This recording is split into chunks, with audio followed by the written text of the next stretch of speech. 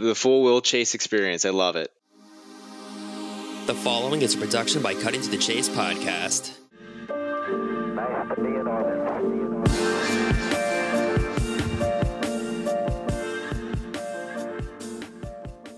If I get something saying that, you know, the Cubs have a beat writer position open, I'm gonna go, hell yeah, let's go write for Will Chase's favorite team, and then we'll go that route. And if I apply for the Richmond Flying Squirrels internship, I'm gonna follow in the footsteps of Will Chase. So there's a lot of options. You know, I'm not in a position where I could be picky or selective. So I guess we're just gonna have to see. But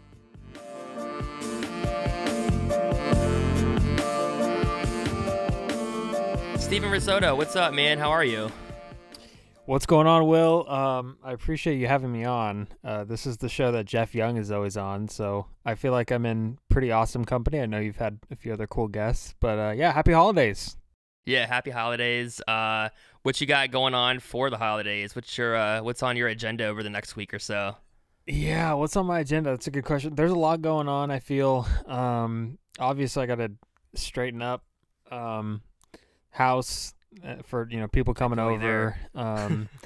That's something that is on my top priority list, and then we'll probably get a haircut at some point, either today or tomorrow. Because I always think of the Christmas pictures and how I'm gonna present myself in those, and that's important. I also haven't had a haircut in like 2 months, so it's time. What else do I got going on? I mean, obviously some podcasting. I did one today with Tyler Hall and Shutdown Inning. And then, I'm not in school right now. I'm on break, so that's good. So, I'll find ways to be productive, but, I'm sure by the end of the break, then I'll be sick of just myself. So, what about you?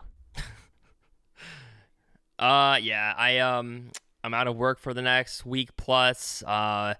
Like you said, podcasting, I've really slacked on it this year, but I've kind of gotten back into it over the last, I did a couple over the last few weeks, and just trying to get back into it, kind of, have fun with it again, hanging out, doing the holiday, typical Christmas type stuff. So I'm just looking forward to it. It's like the best time right now to just relax and not have to do anything too stressful.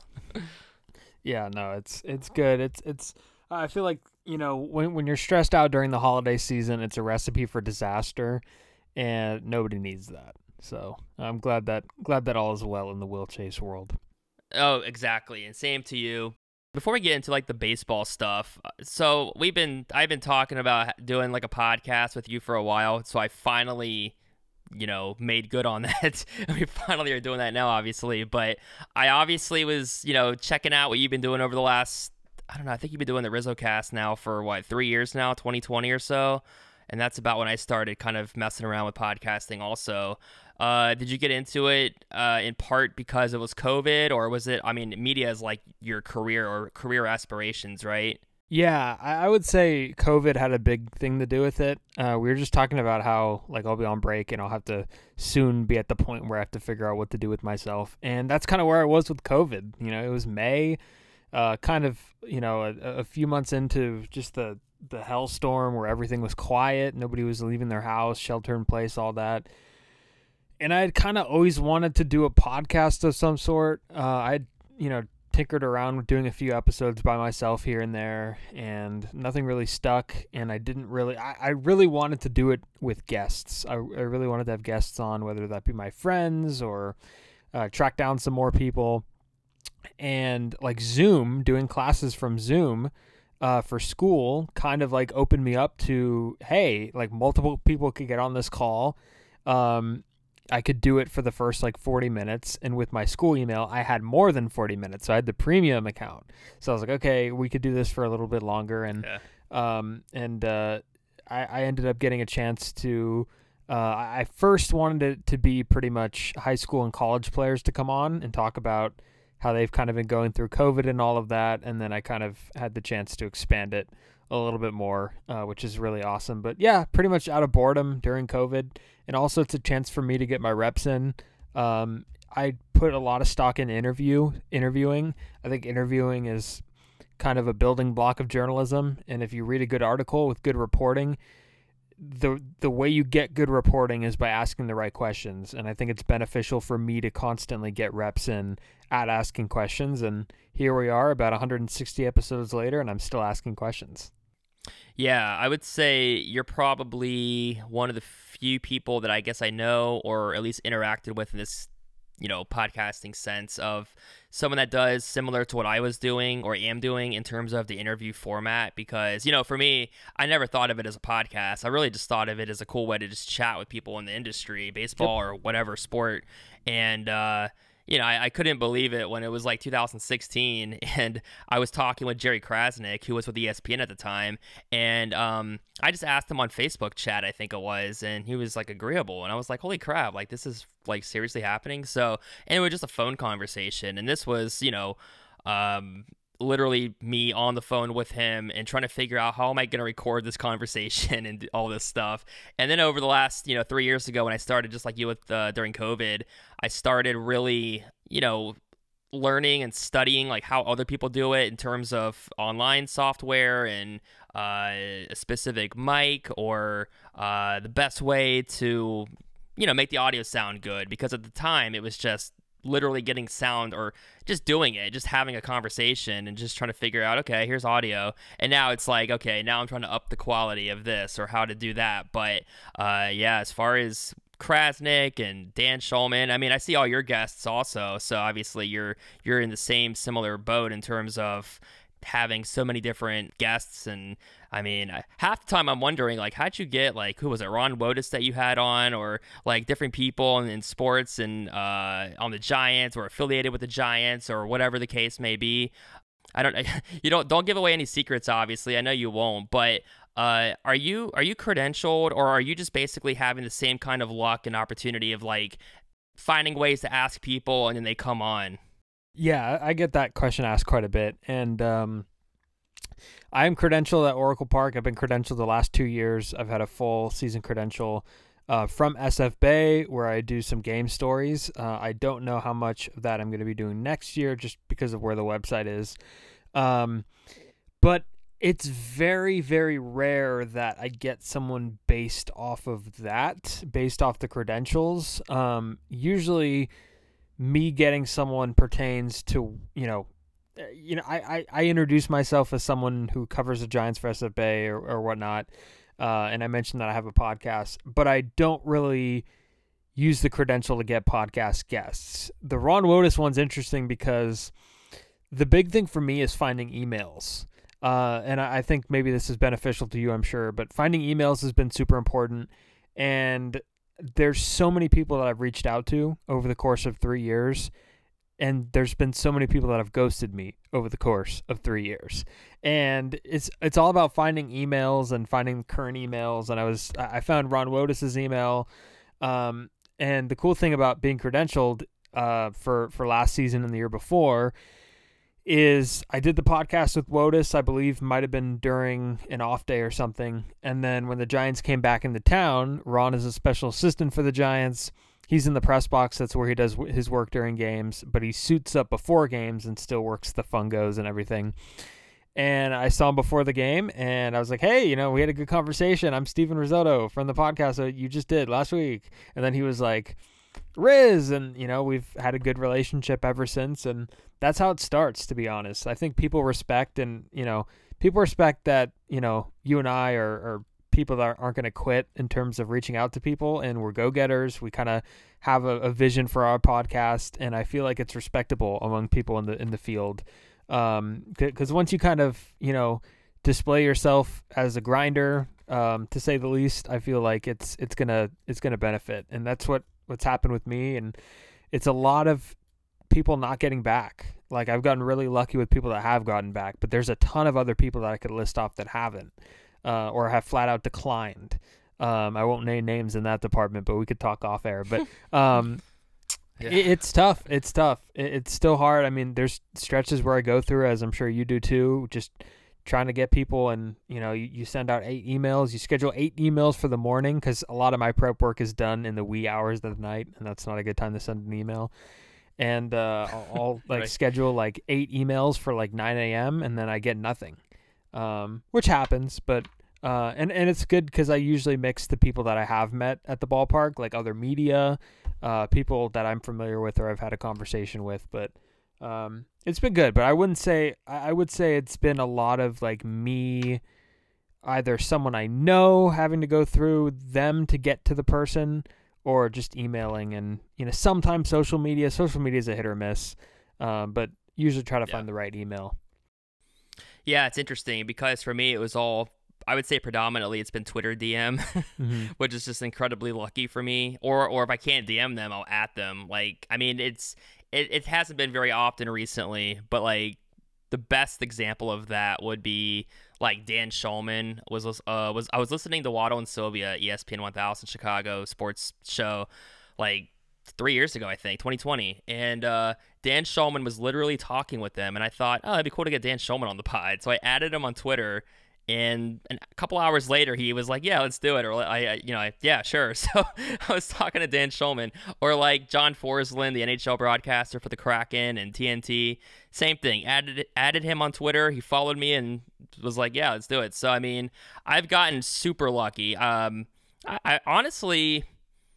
I really haven't had too many rejections. It's probably been more either they agree to it or I just don't hear back. But I've only had a few outright denials, and they've all been very nice and courteous. And you do, and I was going to bring that one up. But before I bring that one up, do you remember Mark Appel, the former number 1 draft pick in baseball? Mm-hmm. He was cool. It was actually when he was making his comeback, I believe, about a year or so ago. I hit him up during a time in which he was obviously, I think he was sharing his story and making his comeback, and so he was already getting probably blown up for interviews, but he was like really cool with his response back. But yeah, Bob Costas was the best one. That's the one that you're referring to, right? Yes, of course. And the best thing about that rejection was just the way that he did it in terms of this. I mean, you just hear his voice in his email, and that itself made it worth it. I mean, it would have been one thing if I just didn't hear back, or if he was just, I mean, it would have been cool to talk with him, but I think that story alone is even better. And I don't know if you know this part, but the ESPN 1000 radio station I was just talking about, so they had a segment a year or so ago, literally about a year ago, or over a year ago now. They would always play the soundtrack going into one of these bits that they would do, or segments that they would do. And Bob Costas was one of the the voiceovers during the intro to that segment. And I was about to literally go outside and take a walk or whatever, and then I hear them talking about, because I had told one of the producers for the show, because I had just talked with him and showed him the Bob Costas rejection email shortly after that. And so I was about to go outside, and they're doing whatever on the radio, and then I hear them talking about the very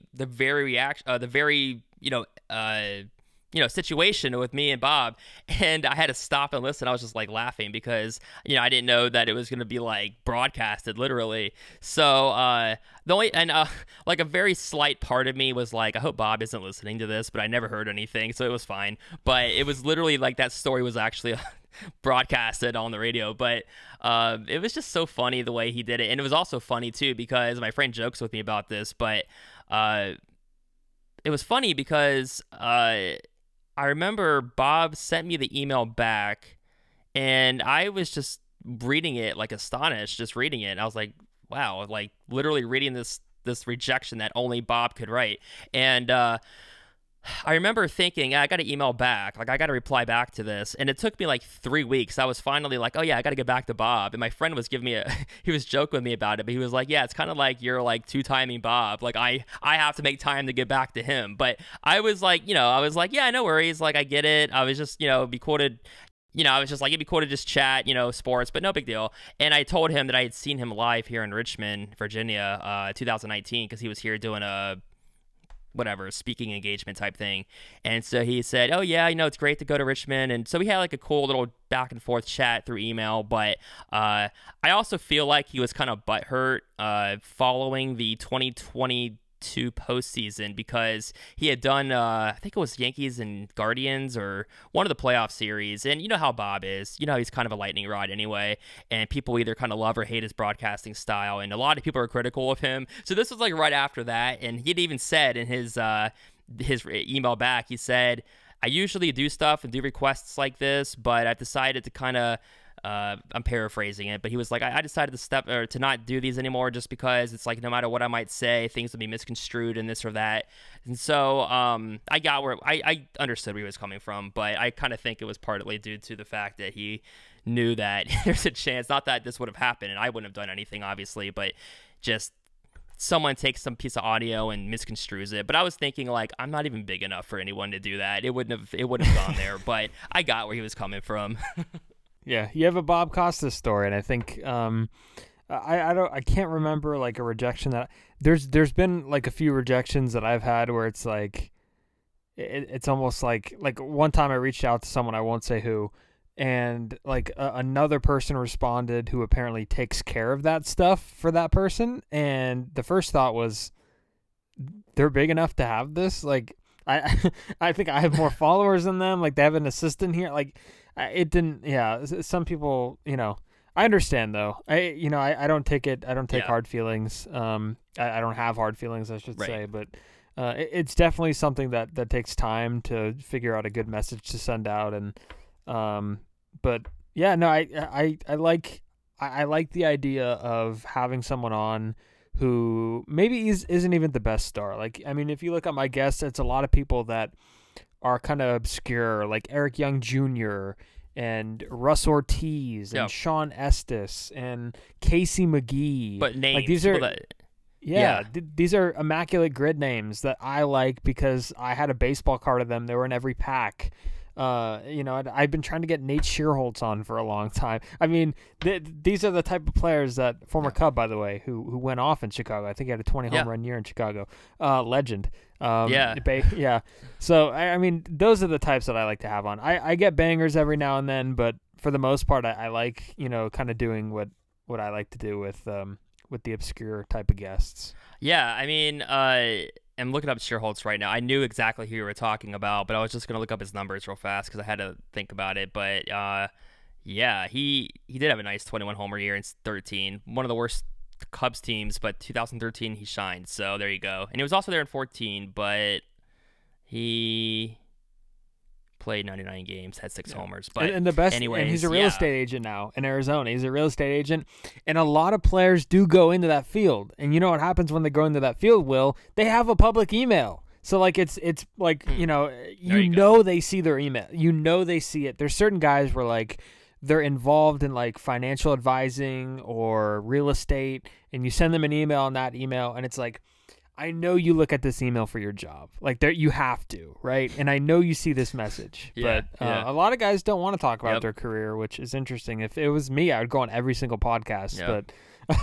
if I was a professional athlete, I would not say no. I'd go on every single podcast. I'd go on after games if it meant that. But it's different for everyone.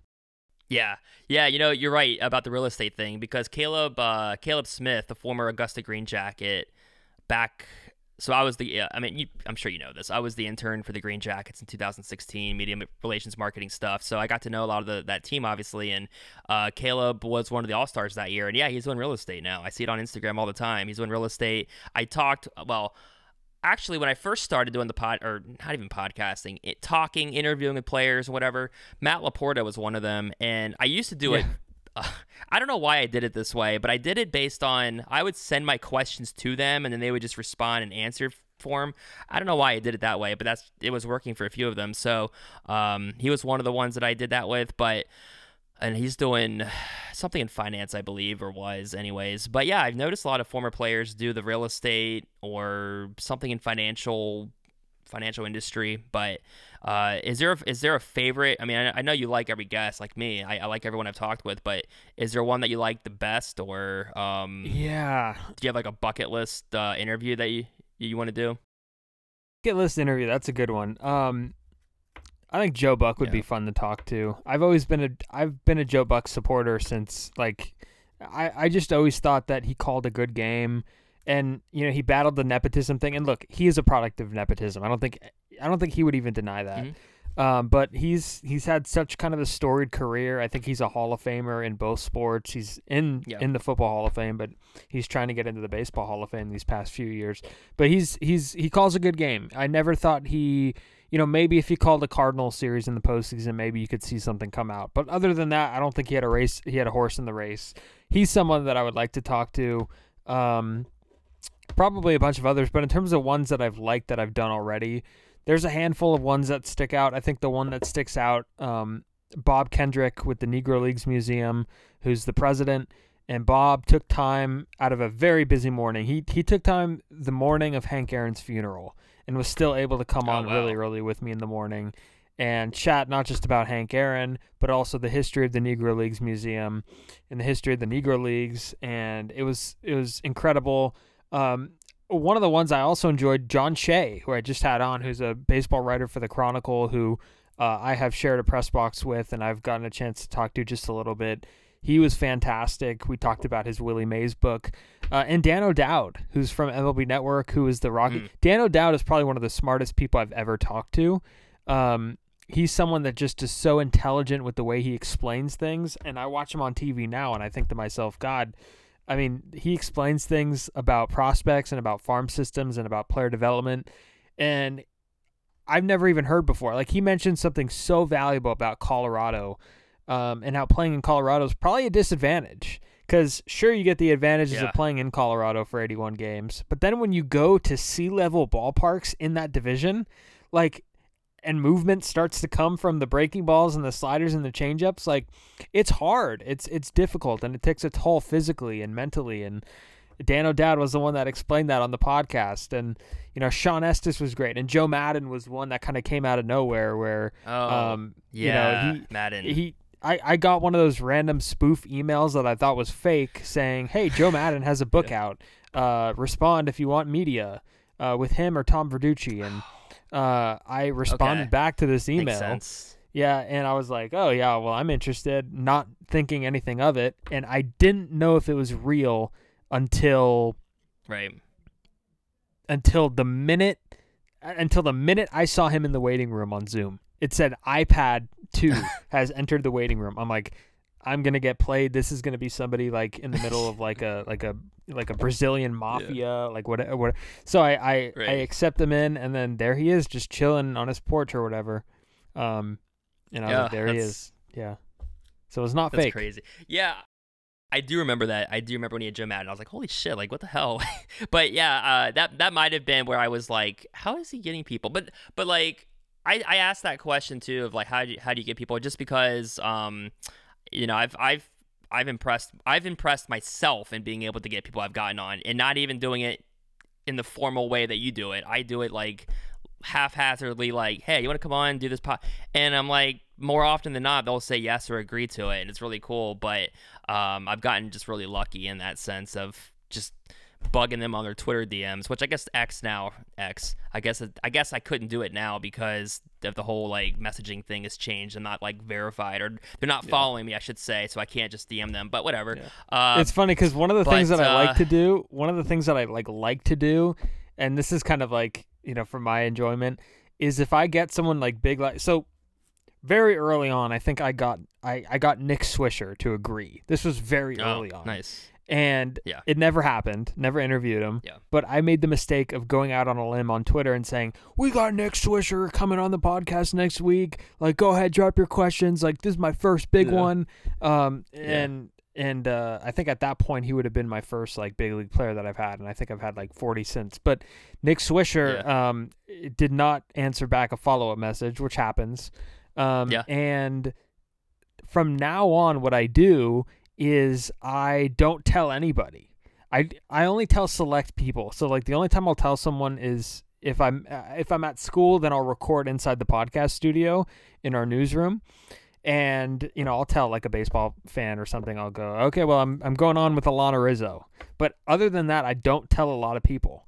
because I just Same. like the idea of just dropping it on the timeline with no like when it's out, dropping it on the timeline with forewarned, no yeah. context, right? Just like Steven Yeah, Rissotto with yeah. the and I want to see like people's reaction. They're like, wow, like, that's kind of like the ego booster in me. It's kind of for selfish reasons that I do it Yeah, for sure. mysteriously.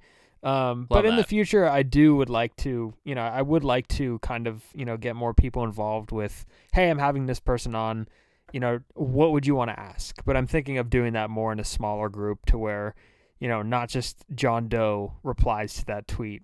People that I know would be able to put in some good quality questions. Yeah, I love that idea too. Like I did that once with Chad Cordero, the former Washington Nationals closer, about 2 or so years ago. Instagram, he agreed, and I was like, oh, awesome. Like, how about Tuesday or whatever? And then I didn't hear back, and I didn't really ask him again. Not because I was like mad. I was just like, whatever, it's cool. But I just haven't gone around to being like, hey, by the way, you want to do this again? Because I've had people who either initially I didn't hear from, or they didn't very very rarely, but they might say nah, but then they ended up coming on anyway. So I could ask them again. I just haven't. But I did the same thing. I don't really make a point of announcing it. I'll just do it. Anyway, I did definitely want to get your thoughts on the baseball off season so far. The just insane. We've really never seen anything like this type of offseason before. I mean, we've seen teams spend money. We see it in every sport. People liked, back in the day, the Yankees, the evil empire, the whole thing with, trying to buy a World Series and all that crap. But, I mean, what the Dodgers are doing, and much to your, disdain, I'm sure. I mean, I know you're a fan, but I know more importantly, you're covering the Giants professionally. So you still have like a different, probably perspective and lens. But either way, the Dodgers are I keep making the joke, you've seen it I'm sure on Twitter, about the D-backs swept the Dodgers, and it's like that Michael Jordan, I took that personally. The Dodgers have taken that personally or something, because I don't think we've ever seen a team spend $1 billion basically in an offseason. It's Christmas, and they've already gotten the best in Ohtani, Yamamoto. They've got freaking Tyler Glass now. Now there's rumors they might get Clase from Cleveland. It doesn't end. They just keep going at it. Don't know if they're going to win the World Series, obviously. They're probably going to at least win 106 games or whatever. Maybe they'll win 130. Who knows? But what's your reaction? Are you like, this has to stop? Baseball has to do a salary cap. You can't do this deferral thing with payments and paying Ohtani $680 million years from now? Or are you like one of the few that are like, maybe not saying it's great for baseball like we've seen a lot of writers saying, but they're kind of, I think, trying to draw up that angle of, hey, it's good to have a team like LA that we can all hate on, or they're the villain? Where do you come off on all this stuff so far? Yeah, I think they might be considered the villain for those reasons that you kind of just mentioned, but in my personal opinion, I think it's fair game. I really do. I think it's fair game. I don't think, like, other teams have the chance to do this too, but they're not. And they're not for a variety of reasons. Number one, they don't have the foundation that the Dodgers have set up. They've made significant free agent signings and trades before this offseason, right? They made the trade for Mookie Betts. They make the signing for Freddie Freeman. They've developed talent: Josh Outman, Walker Buehler. They have Gavin Lux if he's going to be healthy and playing. So they have a business model right now that every team would want. And it's not bad for baseball. I don't know if it's good for baseball. I think we'll see, but it's not bad for baseball. It's completely fair game. Like, who's to say that the Dodgers can't go ahead and build a juggernaut team? Like, there's no rule in the rule book saying that the Dodgers can't build a 2017 Golden State Warriors like club. And good for them. They're doing it, and I understand the whole argument where it's like they're just going to lose in the division series. Like, yeah, that's a historic thing that's happened in the past 10 years a few times. But at the same time, they're giving themselves a chance in the postseason, right? There are 29 other rosters, maybe 28 or 27 to be more likely, that would trade everything to trade places with the Dodgers right now. And those are kind of the fan bases that are using that point where it's like, I've heard Giants fans say, well, they're going to lose in the first round anyways. And it's like, you would trade everything to get that roster. So you can't be saying that. I mean, the way they're set up now, I think with Ohtani, I wasn't surprised. I think we saw kind of how they were doing this last offseason where they didn't spend a whole lot. I think they got JD Martinez, they got Jason Hayward. I think that was pretty much the extent of their offseason shopping last season. And we kind of said, maybe they're saving up for Ohtani. And they had $700 million to throw at him. Like you mentioned, $680 million deferred. And the minute I saw how much was deferred, I immediately said that Yamamoto was going to sign there. Like, it just made too much sense with the deferred money. Once that money was completely deferred, it was a perfect fit for Yamamoto. And there's times where I thought that maybe the New York teams are going to swoop in. I think the Yankees had some rumors towards the end. I think the Mets with Steve Cohen and the dinner. And you never know until the deal's sealed. But, definitely an intriguing offseason for them so far. A lot of money. Yeah. Do you think baseball is going to make any kind of rule about this whole deferral thing, or is it just, hey, they made it work, it can work, and they're not going to mess with it? No, I don't think they'll make a rule. I think the reason being is because the Dodgers are eventually going to have to pay that. Like, it's not like they're not going to pay it. They're eventually going to have to pay it, and they have to take that out of their resources. I don't know the exact rules with the CBT and how much that will happen, but I think they're going to work like hell in these next 10 years to be prepared for that. Whether it be the jersey sales, whether it be the gate sales, and the Dodgers, with or without Ohtani, they're going to sell out every night. They already do. And they got to prepare for the endorsements, right? The Dodgers are now going to have an entire country that are going to be fixated on their games. They have 2 megastars from Japan now. Everybody over there is going to be fixated on the Los Angeles Dodgers. The Dodgers are now Japan's team. Senga is somewhere else. Suzuki somewhere else. But this is where it's at for Japanese fans to watch. And I think that's what people need to understand. And with that comes the unlimited amount of endorsements that the Dodgers are going to receive, that they could put around the stadium, that they could put in the TV deal somewhere. I don't know exactly how it works. I'm not a marketing genius, but they're going to make, maybe not break even, but if you're in sports management to break even, then sell the team because you're an idiot. Yeah. Because nobody should have that goal to break even, but it's going to be worth it for them. I really believe it. Yeah, I think, I mean, you're right. Every fan base would take this right now. It doesn't guarantee anything, but at the very least, they should be a playoff team. That's putting it mildly, obviously. Something would have to go Mets-like catastrophic to not make the playoffs. This team is stacked. Even if Ohtani never pitches again, even if Yamamoto doesn't work out, it's not like they're really going to fall apart, I don't think. I mean, it's a lot of money, but they're just too stacked. They're all over the place. You have stars everywhere. So we'll see if it actually translates into winning a World Series again. But every fan base would definitely take it. But, I kind of thought about it from this perspective as well. If you had Ohtani on, whether it's the Dodgers, you had Yamamoto in New York, you had Glasnow in, whether it's Tampa, whether it's the Dodgers, whether it's whoever, it's like, okay, we don't know if this quote-unquote super team is going to work out, but it's kind of like, okay, they're all on that one team now, and there's still a lot of really good baseball teams that are out there. There's still a lot of big free agents that are out there. There's still lots of moves to be had. So it's kind of, to me, it's kind of like, I'm not saying Dodgers versus the field, but there's still a good chance for other teams to still come out on top or be really good and knock LA off their pedestal, whatever.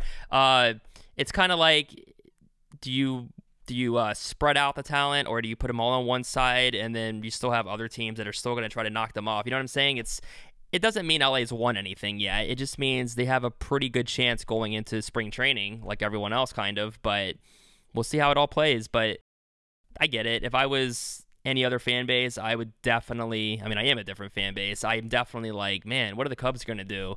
But I knew they were never going to seriously spend the type of money that LA has spent. And whether or not they could, I don't know. We all say they're billionaires, but I get it. There are budgets. There are, physical responsibility in place for these teams as well. But LA is making it work. They're able to bring up players. They're able to acquire big-time players. So for the Giants, where do they pivot now? What's their next move, or what is their move? I know they just got Jung-Hoo Lee, which the name escaped me as I literally randomly brought him up. But yeah, there you go. I mean, are you excited for him, or is it? I mean, obviously he comes with a track record of success, right? You never really know how that's going to translate in America, right? Yeah, he's a good player, and I think he's going to be a good addition. And the Giants, in terms of how this relates to them, how the Yamamoto and the Ohtani, I mean, it's just another, 2 more guys that they missed out on. And this is going back a very long ways now. This is going back to John Lester and Zach Greinke and Giancarlo Stanton, Bryce Harper, Carlos Correa, Aaron Judge. I mean, the list... Ohtani the first time. I mean, the list goes on and on and on. And it's not a destination right now. It's not at all. I mean, that's not that it shouldn't be, but it's reality. San Francisco is not a destination. It's not a place where players want to come. Because the organization, and I don't think it's because the city and all that stuff that we've heard recently. I think that's neither here nor there. The bottom line is, your team is just average, right? The Giants are an average team. They have been the past few years. And if free agents had a choice between the Dodgers or even Arizona, who picked up a few free agents this offseason, then they're going to go there. I mean, the Giants, they haven't put out anything on the field that will attract free agents. There hasn't been that entertainment factor. And with Jung-Hoo Lee, this is a good step. It's a positive step getting him over here, and he was an MVP in Korea. He's won Gold Gloves in Korea. And now the only thing is, Korea is not an established. Or I shouldn't say Korea is not an established. It's a big league. It's a big league organization, but a lot of people kind of have it as equivalent to AA or AAA in terms of talent, and there will be an adjustment. He's going to have to adjust, and in my mind, I don't know how much of an issue that's going to be, because I think great players can adjust to any environment. And Jung-Hoo Lee was a great player and found success in Korea by making adjustments. I think he's good enough to come here to make adjustments. And did they overpay for him? Yes. But what is free agency? What is the definition of free agency? It's overpaying for 30-year-olds. And in this case, Jung-Hoo Lee's 25. So give him the money. Get him over here. He's here, a 6-year deal, opt out after 4 years. It's a good start. If they were to go into the season tomorrow with just Jung-Hoo Lee as their only addition that they made, and they signed a backup catcher, Tom Murphy or something, if those 2 guys were the only ones that you're going into the season with after this offseason, then yeah, it's probably a failure of an offseason, which is why I think the pivot is Blake Snell. Blake Snell's your guy, right? He's the best pitcher on the market. They didn't get Yamamoto. I don't know how many of the big market teams are going to pivot to Blake Snell after losing out on Yamamoto. I'm talking about the Mets, the Yankees, maybe the Cubs, what other teams are involved. That's who you go get, is Blake Snell. I don't know how, I don't know Marcus Stroman, Jordan Montgomery, they have a similar market. I think before you get those guys, you go and trade for a Corbin Burns or you trade for a Dylan Cease. But the Giants, they want to get another arm, and they want to maybe get another position player. But, if it's just Jung-Hoo Lee, then that's still not enough, but it's a good start. Yeah, it's funny because the Cubs and Giants are kind of in a similar, I think the fan bases are they're both looking at the team and going, what are we going to do? Who are we going to sign? I saw also the Angels are apparently making Snell their top priority as well. I don't know why he'd go there unless they just overpaid like crazy. The Angels, that team was so good. Oh man, they're just horrible. I mean, they won the World Series in 2002. I mean, I'm obviously look who I'm telling, but they won it all in 2002, and then they had really good teams. I remember I went to Old Timers Day at Yankee Stadium. It was Yankees Angels in 2008. That was one of those stacked 100+ win Angels teams, and since about 2000 and I don't know, what was it? 2014? Mike Trout finally got to the playoffs, but they were swept by the Royals in 14. Team. Yeah. Yeah, right. Yeah. The Royals, I mean, they're a blip on the radar now, but they had 2 really good years, back-to-back pennants, won the World Series in 15. Baseball is strange sometimes. I mean, would you rather the one thing about Kansas City, they're interesting this offseason. They made additions. They made like a few additions to their pitching staff. And like the Angels, like they've had off seasons where it's like, we're gonna add Anthony Rendon, and then boom, problem solved. Like the Royals, they're adding like little pieces here and there, like a Michael Wacha there and a Chris Stratton in the bullpen. Like they're doing it occasionally. Well, the Angels, like they just go, okay, Josh Hamilton's gonna solve everything, Rendon's gonna solve everything, and they don't complete the roster. Artie Moreno is like unable to like. Who was the last player that was developed out of their system besides Mike Trout, who was good? Can't even. Exactly. Was Jared Weaver coming up through the system? That was like 20 years ago. Now. But yeah, no, you're right. I know, right. I think you're right. Yeah. He's like the one name that popped in my mind. Yeah. Anthony Rendon, I thought the Nationals should have kept Rendon, and I thought Strasburg, like, he had that really great 2009. They were both good 19, but Strasburg was great, and then Strasburg basically never pitched again, and I think retired, and Rendon can't stay healthy. But at least for the Nats, they went into their rebuild since then, but I think they're coming back out of that now soon, and at least they won it all in 19 with the guys that, they had. Juan Soto, I mean, talk about, just... I don't know. It's been a crazy offseason. I did think the Dodgers were probably going to end up with Ohtani. I did not necessarily think Yamamoto, although it made sense, like you said, with the whole deferring the payments. I thought the Cubs were in on Glass now, and then apparently, nope. I mean, maybe they were, but then the Dodgers swooped in, made that trade happen. It's kind of incredible what the Dodgers have become, and yet all they have to show for it is 2020. And I don't know if we have a full season in 2020. I don't know if they still win it. I don't know if they get to the playoffs like normal and something happens, they don't win. So I don't know. Would you rather be the Dodgers that have, pretty much guaranteed division title every single year, and then you don't win it all, like take that chance? Or would you rather be the team like, I don't know, I'm trying to think of a random team because the Braves are stacked now. They won it all a couple years ago. Texas looks really good, obviously, right now, but I don't know. Would you rather be like the Royals to kind of have like just sucky records every year, and they finally get really good for a couple of years and back to what they are now, but at least you can say, hey, we won the World Series, we had two really good teams back to back? Or would you rather be the Dodgers? I know they won it all in 2020, but it feels like they should have won more by now, and they have been to the series a couple of times. They ran into Houston, they ran into Boston, but if you're a Dodgers fan, you're not feeling too bad right now. But obviously every October that they don't win, it's like they're devastated too. So I don't know. Yeah. I don't really have a question there, I guess, but it does seem like it. So I'm going to pick the Dodgers, obviously, but I do see the intrigue with a team like Kansas City where it's like, in a lot of ways, you have a blank canvas if you're an executive. And I would go with the Dodgers only because whether they win the World Series or not, they're giving themselves a chance to win the World Series. They're giving themselves the best chance to go into a postseason series and win it.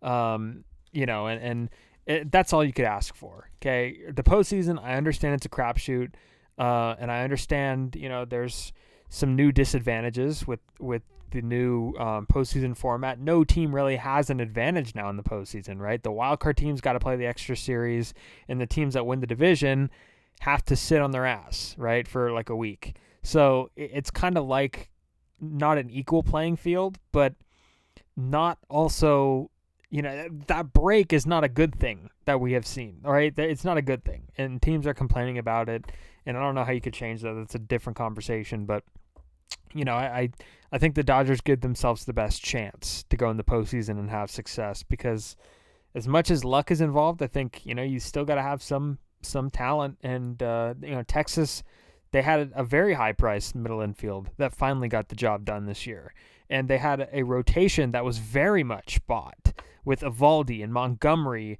and when Scherzer was still healthy, and DeGrom would have been a part of that, and John Gray was a part of that, and Andrew Heaney, like all these guys are bought. They had a rotation that was completely makeshifted from free agency and trade, and they won the World Series. And they did it with a mix of young players too. The left fielder, I'm blanking on his name, the third baseman, Josh Young, Nate Lowe. I mean, this is a good constructed team that is, in a lot of ways, their success is bought. Evan Carter. His name's Evan Carter. Oh yeah, Evan Carter. Oh yeah, he was a rookie. He played 23 games regular season and then playoffs. The funny thing with the Royals, I think this is where it kind of started, where they had that very dominant bullpen, and then all of a sudden you heard about teams like the Yankees having like a super bullpen, having basically 2 or 3 closers, and it was kind of like a copycat thing where this team made it work, this team's going to go for it, this team, and it's kind of, whatever the model for success was, teams want to emulate that for good reason. I remember that, and that's what was funny was, 2016 World Series, you're seeing guys like, Corey Kluber. I mean, he was throwing, tons of innings as a starter, but Cleveland was doing the whole bullpen thing too. They had a dominant bullpen, obviously, and yeah, it's just funny how the Royals just kind of caught. I won't say caught lightning in a bottle because they had a really good roster and 2 really good years there, and even 2016 they started out pretty well before it kind of fell apart. But I was gonna ask you, did you ever interact with Bruce Bochy specifically? No. So Bruce Bochy predates me. I was there during 3 years actually, of Gabe Kapler. I did not ever get a chance to. I have met him multiple times as a fan of the Giants at some of the fan events, and I sat in when he returned to San Francisco. I sat in on a press conference that he did in the dugout, but not regularly, no.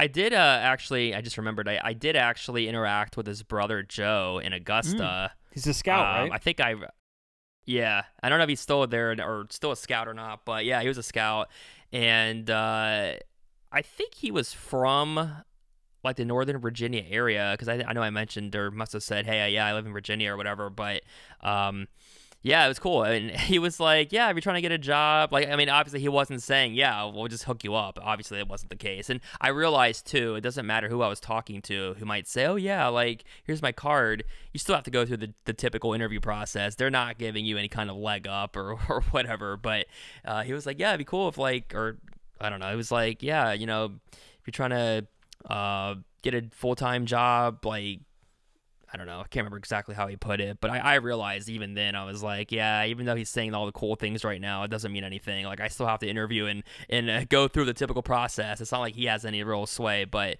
yeah, Joe Bochy and Logan Webb was on that team, although he, I think, left for Tommy John surgery early in that year. And then I didn't realize he was going to become the ace that he's pretty much become for the Giants. And then, do you know my Lucius Fox story?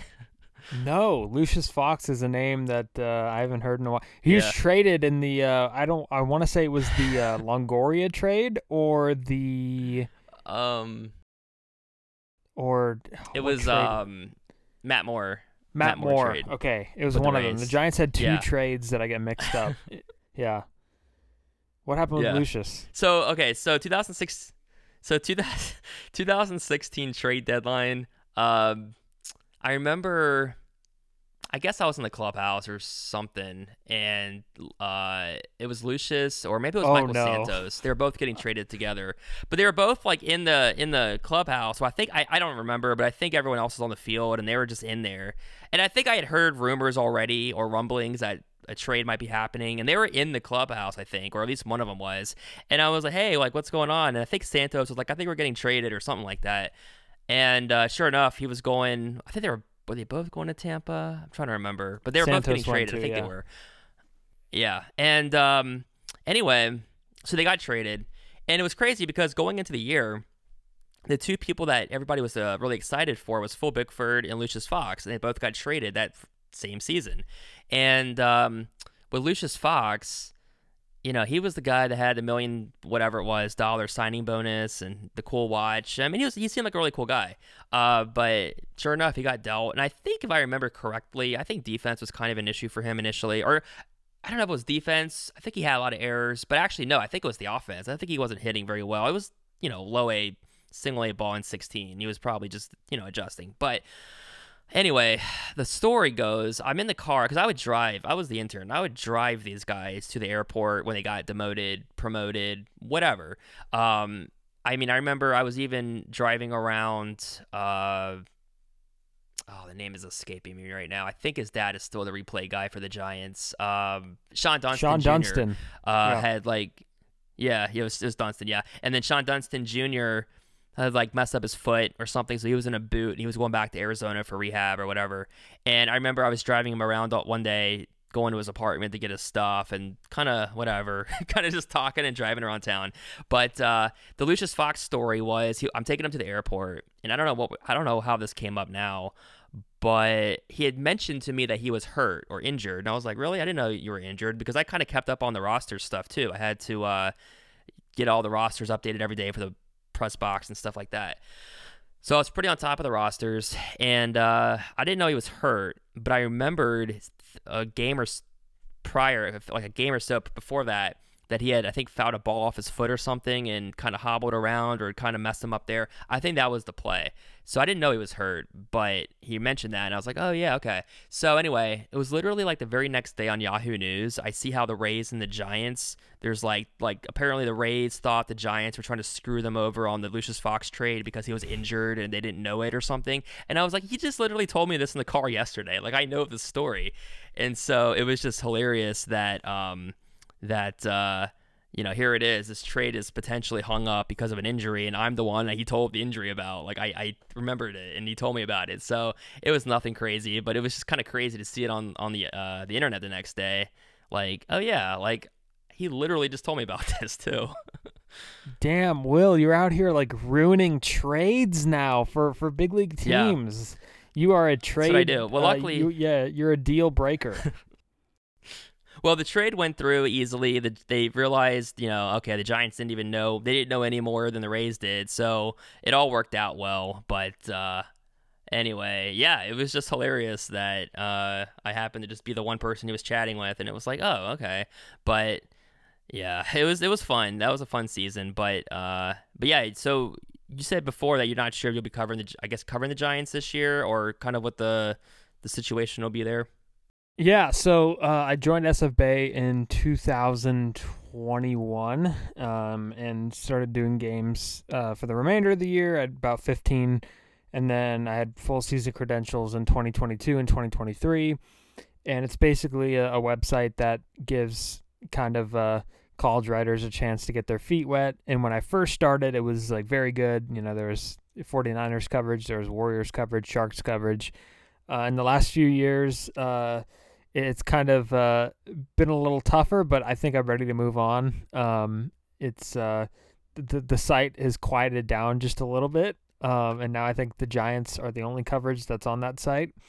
So hopefully, and my editor has been. We still have a landline here. Sorry, that my editor is someone who always says that. The goal for SF Bay is to get out of SF Bay. So it's a nice stepping stone, and I'll be graduating college in the spring.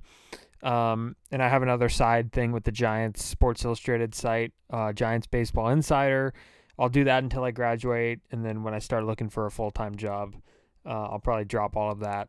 And then once I get it, we'll go into a different era of my career. But it's been a good 3 years. I likely probably will be looking for something else just because I'm graduating.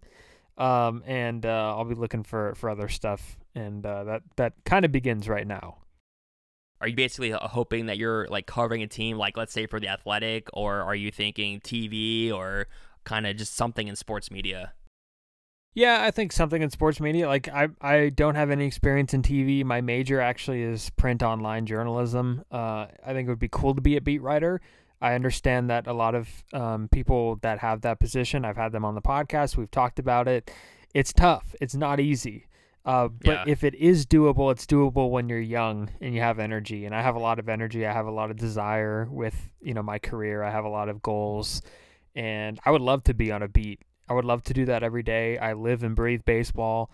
That would be so awesome to do that. But I'm just going to go with the flow. I'm going to check to see the opportunities in the Bay Area, and then the opportunities in California. And then if, a good opportunities outside, if I'm going to pounce on it.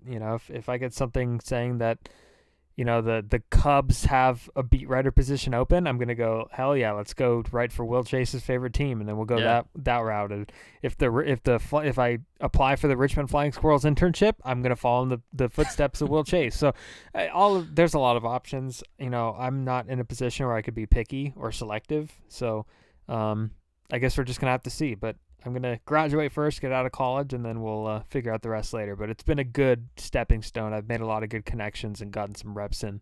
Yeah, if you come here to Richmond, which I know you won't have to, but if you did come to Richmond and you're doing whatever with the Squirrels, or even just in town, happen to be in town, and we're at a Squirrels game, I'm like pretty close to the stadium. So, but have you ever? You're just gonna wake up one. You're gonna wake up one day, and there's gonna be a moving truck outside your house, and I'm just gonna be pushing furniture into your home. So I just hope you're prepared for that. Me and Jeff Young. I'm in an apartment, so if you're in the apartment next door, that's cool. Well, no, we're gonna be roommates. Yeah. Yeah. Have you met Jeff Young? I have not met Jeff Young, but it's on my. I know he's listening because I know you and him have just an inseparable bond that are very close, and I know he's listening, and I'm a big fan of Jeff Young. I think Jeff works his absolute behind off.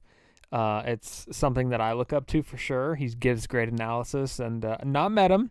He's in Nevada, I believe. But I see him and his dog all the time, and his dog and his articles all the time.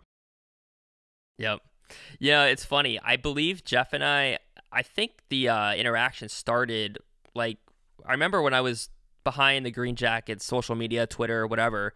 I think I remember seeing Jeff then, and I think we did interact a few times on Twitter at that point, like legitimate baseball stuff. And now, as you know, 99.9% of our interaction, me and Jeff, it's just complete nonsense. Like hardly ever anything legitimately legit, unless we're doing a podcast and then it's like legit stuff. But I mean, we'll just text the most random stupid stuff. But yeah, it started up here, then it's just all gone here. But no, it's always fun to interact with Jeff also.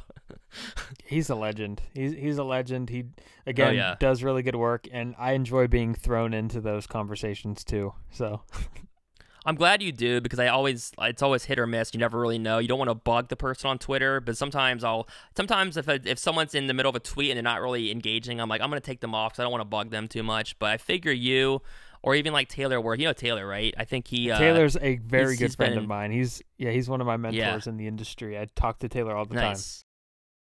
I talked with him a couple years ago too. I think he was with SF Bay at one point. Like that's right. I think we talked 2 or 3 years ago for me to get there. Yeah. So he was cool too, and we talked about him covering the Super Bowl and the Niners. I believe it was the Niners were there against the 31-20. Okay, yeah, it was the Chiefs. Wow. Yeah, I don't know why I thought it was the Chiefs, and then I just was like, wait, was it?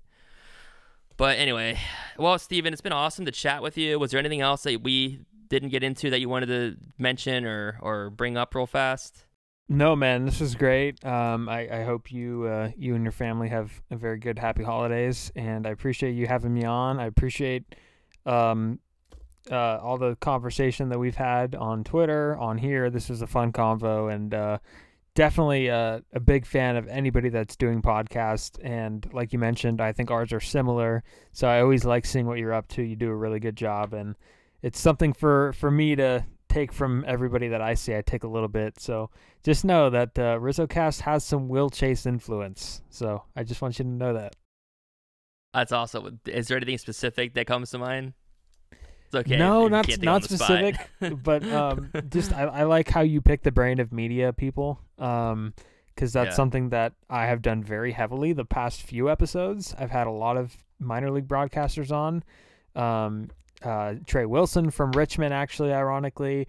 Trey. Yeah. Zach Bay Rudy was the next episode. Alana Rizzo, Johnny Dosco. So just 4 straight episodes of broadcasting stuff.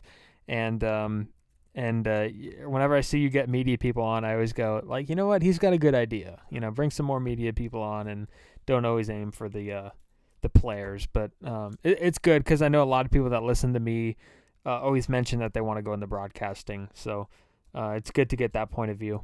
Yeah, I think the broadcasting element, I've really come to really appreciate all the people that do broadcasting, whether professionally or whatever. It's really cool. I think it's so underrated because, anyone can talk, but I listen to people on the radio and I'm thinking I couldn't do that. Like I mean, I'm doing this for fun as it is. You're legitimately going into the industry. You are in the industry, but like for me, it's like cool that I'm even like, it's cool that you just said what you just said because, I'm doing this as a hobby. I'm not like, yeah, if I got into a career someday, cool, but I don't really see it necessarily happening. But it's still cool that I'm doing it just like this. And so it's cool that if there is anything I've done that you've kind of taken with you, that's cool because I think the same way. And I also think it's cool that you've gotten so many players because I haven't had the chance really to interact with a lot of different players, but I think it's cool that you've gotten so many former players, current, whichever the case may be. I think that's pretty awesome also.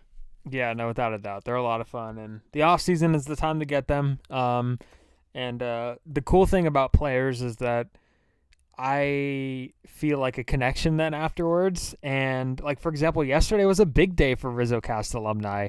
Luis Gonzalez took a minor league deal with the Yankees. It almost feels like I'm an agency and I represent players because it's like watching them move on. And Glasnow got traded to his hometown, and Gonzalez goes to the Mets, and something else happened with somebody that I've had on. Somebody signed somewhere or something, but things are happening. It's really cool to see. Yeah, it is cool to see. Well, thanks again. Happy holidays to you guys and your family and everything. And yeah, this was like long overdue. It was me slacking. I was just like, we're gonna do it. I'm gonna get back to you on it. And finally, I said, let's do this. So I'm glad we finally did. I'm glad, and you're welcome that I did not Bob Costas you, because I would never. Hello, Will. I would have just been like. Yeah. I would have just been like, screw that. But no, seriously, really cool. We'll do this again as well. For sure. I'll be ready anytime. Three,